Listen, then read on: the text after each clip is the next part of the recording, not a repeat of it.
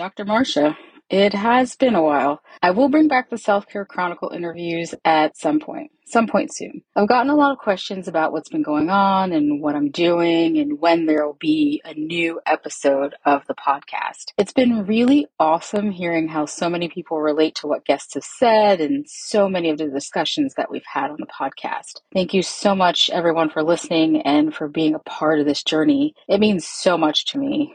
It really does. So as far as what I've been up to, I've been trying really hard to practice what I preach in terms of self-care and setting boundaries to maintain my mental health and my emotional health and my physical wellness. I struggled to get the podcast up and running every week, just getting it recorded and edited and published. And it was just so much of a strain. And I was staying up until 2 o'clock in the morning and getting right back up at 6 o'clock in the morning. And I found that it just wasn't enough time for me to rest and to hit reset. And so I decided to take a step back to make sure I wasn't spreading myself too thin.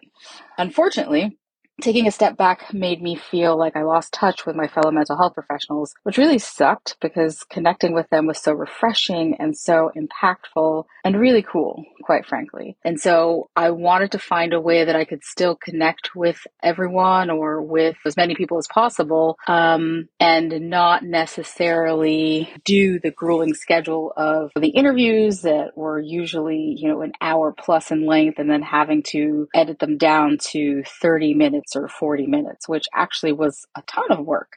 It was a lot of fun. It was very rewarding, but it was something that, in addition to my full-time job and having to have some semblance of, life with my family, it was something that I couldn't keep up with. So one of the things I liked a lot about the interviews of the Self-Care Chronicle was hearing what everyone else was doing in terms of how they take care of themselves and their go-to self-care methods.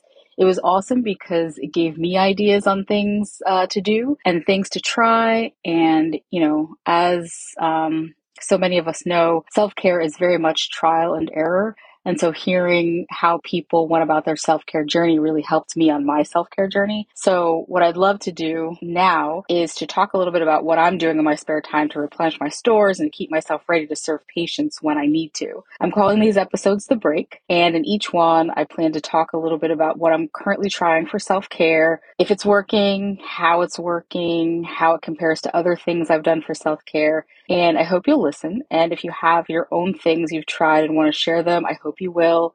Feel free to connect with me on Instagram at Dr. Marsha Brown or email me at info@drmarshabrown.com. This is The Break.